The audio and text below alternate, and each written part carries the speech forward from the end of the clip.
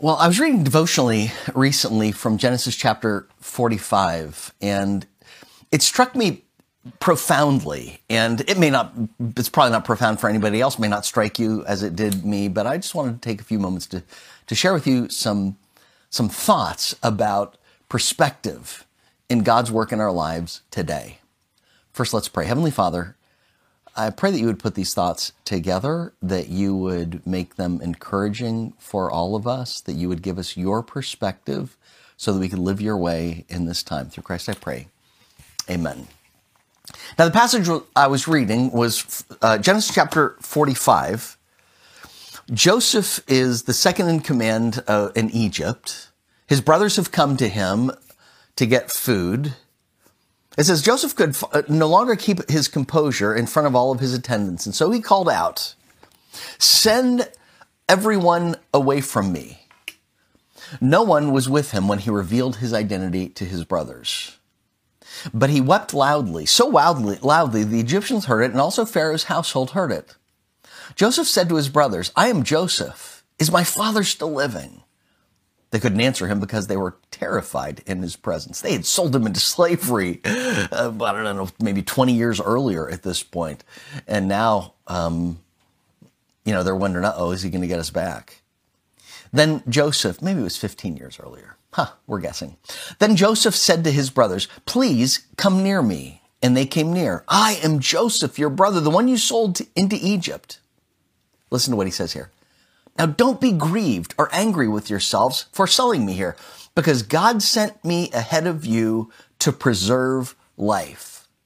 For the famine has been in the land for 2 years, and there will be 5 more years ahead without plowing or harvesting." Yeah, so it would be about 15 years since he was sold into slavery.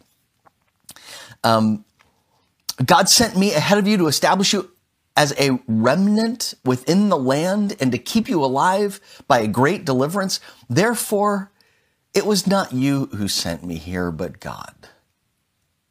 He has made me a father to Pharaoh, Lord of his entire household, and ruler over the land of Egypt." I was really struck. That's one of the most dramatic scenes, I think, in the Bible. Little backstory as we review. When Joseph's a little guy, a younger man, in his teen years, God gives him dreams that one day his brothers and his father will bow down before him. And his brothers don't love to hear it. It's a blended family, and his brothers are from other mothers, and they don't like him. There's already tension. Joseph is his father's favorite. And one day his father sends Joseph out to spy on his brothers, and his brothers see him coming from a distance, and they say, "Let's kill him." And after they think about that for a while, they see some slave traders coming by and say, "No, let's not kill him. Let's make some money off of him." And so they sell him to some Ishmaelites. And they take him down into Egypt. And when they take him into Egypt, they sell him to Potiphar, who's the captain of the guard of Pharaoh. And while he's in Potiphar's house, he does really well until Potiphar's wife tries to seduce him. He resists her seduction. She gets angry. She accuses him of attempted rape. It's not true. Joseph gets thrown into prison. 13 years pass where Joseph is a slave and then in prison. And then one day, because of a whole series of events, the Pharaoh has a couple of nasty dreams in the middle of the night. Nobody can interpret them. And so the cupbearer of the king says, "Hey, I know a guy when I was in jail who interpreted my dreams. Maybe he can interpret your dreams as well." And so they brought Joseph before Pharaoh. Pharaoh says, I've heard you can interpret dreams." And Joseph says, "No, I can't. Only God can interpret dreams. Tell me your dream." And so Joseph interprets the dream clearly and says there's going to be a famine in the land. There's going to be 7 years of prosperity followed by 7 years of famine. If you are wise, so it wasn't 15 years. It would be 7 plus 2. That would be, I was right the first time. It would have been 20 years. Yeah, so it's been 20 years since he was sold into slavery. I really ought to do some research before I do these devotions. Anyway, so Pharaoh says, Who's smarter to handle this than you are? And God is certainly on your side. And so Pharaoh makes Joseph the second most powerful. The only person more powerful in Egypt than Joseph is Pharaoh. So for the 7 years of prosperity, Joseph has been accumulating the grain and the harvest to prepare for the 7 years of famine. And when the years of famine come, everybody in the surrounding countries, in Canaan, in Africa, they're all starving without food. But Egypt has food, and they're coming to Egypt for food. And who comes to food for Egypt but Joseph's brothers, who'd sold him into slavery 20 years earlier? And they're terrified when Joseph reveals himself to them. But Joseph said, no, don't be afraid. God was orchestrating this all along. We talk about upper story and lower story. If you just look at the lower story, for 13 years in prison and as a slave, it made no sense what was going on to Joseph, what was going on in the lower story. Why would God do this to me? But then all of a sudden it did make sense. Oh, God is doing this to preserve people, to save people, because there's a famine coming. And then when his brothers come for food, he realizes, oh, God is using this to save my family as well. The wonderful thing about Genesis chapter 45 is we get to see, it's one of those times where we get to see the upper story and the lower story together. Now it all makes sense. And so Jacob, Joseph's dad, and his sons, Joseph's brothers, come and they live in the land of Goshen. And you might think, oh, it's happily ever after. I mean, yeah, the next episode is a wonderful episode. But then the upper story, lower story divert again. Because Joseph dies. There's a Pharaoh that rises who knows not Joseph. And so, yes, God brought Jacob and his family into Egypt to preserve them from that famine. But generations later, they'll be in Egypt as slaves. They'll spend 400 years in slavery as a result of Jacob coming to Egypt for food. And during those 400 years of slavery in Egypt, can't you imagine how in the lower story, the people of Israel were like, what in the world is going on? God has forgotten us. I'm sure they were convinced of it. They cried out to God, and it seemed like in the lower story, God was answering their prayer, was not even hearing their prayers. It was painful, it was difficult, it was suffering. But we see in the upper story, what was God doing in those 400 years? 4 centuries of slavery. God was growing his nation. So when those 400 years are up, God would send a deliverer in Moses, and they would leave Egypt with the wealth of Egypt. They would leave Egypt, maybe 1 million people strong, with great wealth. And when they leave Egypt, and God has presented this deliverer, and now they're free, it's one of those stories of, oh, now we understand why God allowed us to go through suffering and through pain, and why it seemed like he wasn't answering our prayers in that difficult time. He was up to something greater in the upper story. But that's not the end of the story. In the wilderness, God is ready to prepare them. He's ready to take them to the promised land. He gives them a law. He sets up worship. But they won't follow him into the promised land. So what happens for 40 years? Those people wander in the wilderness.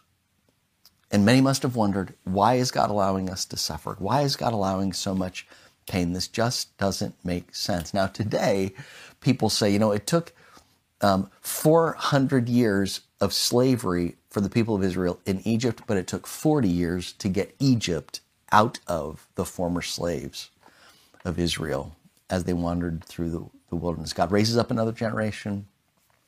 They take the promised land. And again, what's going on? It seems, okay, now we have great victories again.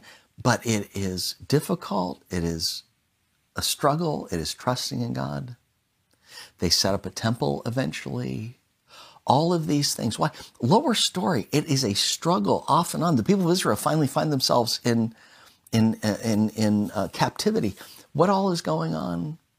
God is using all that chaos in the lower story to prepare the people of God to send the Messiah. He's using all that in the lower story, all of that setting up of worship to prepare people for the Lamb of God who will come and sacrifice himself and take away the sins of the world. We see the upper story every once in a while, but most of the time we live in the lower story, and the lower story feels like chaos. It feels discouraging.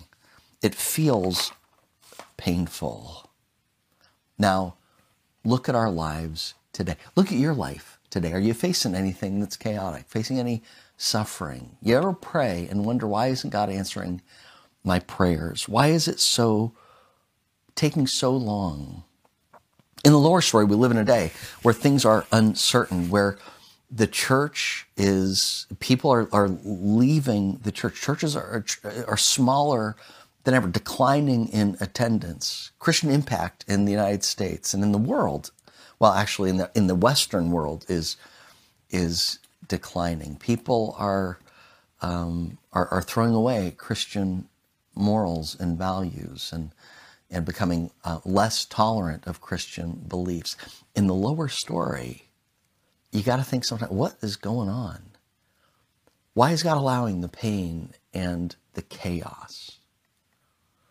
And it's a really good time to remember that's how Joseph felt for 13 years as a slave and as a prisoner. That's how the people of God felt in Egypt in 400 years in slavery.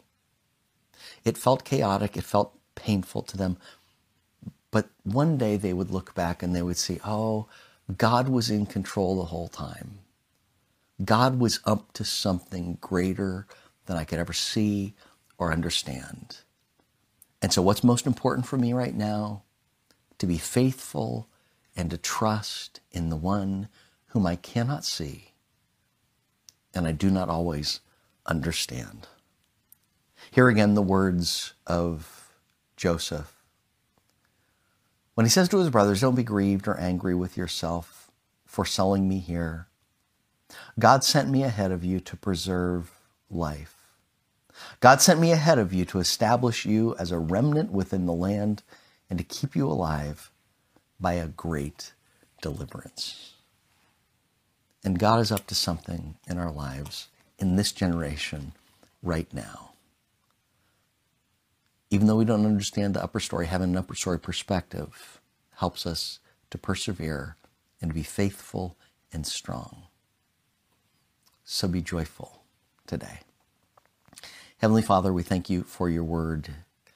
We thank you for the perspective that you give us through your word, that there's so much chaos, so much pain and suffering, so much that it's hard to understand how you are at work in the middle of things. And yet at the end, we always see that you win.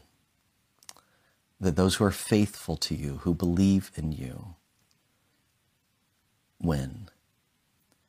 Now, Lord, help us to be the kind of people who want to share your love and truth with others so they can win, especially in difficult and chaotic times. Through Christ we pray. Amen. It just kind of occurred to me as I was reading devotionally today, or the other day. I hope it was helpful for you. It was helpful for me. If it was only helpful for me, thanks for listening. See you soon.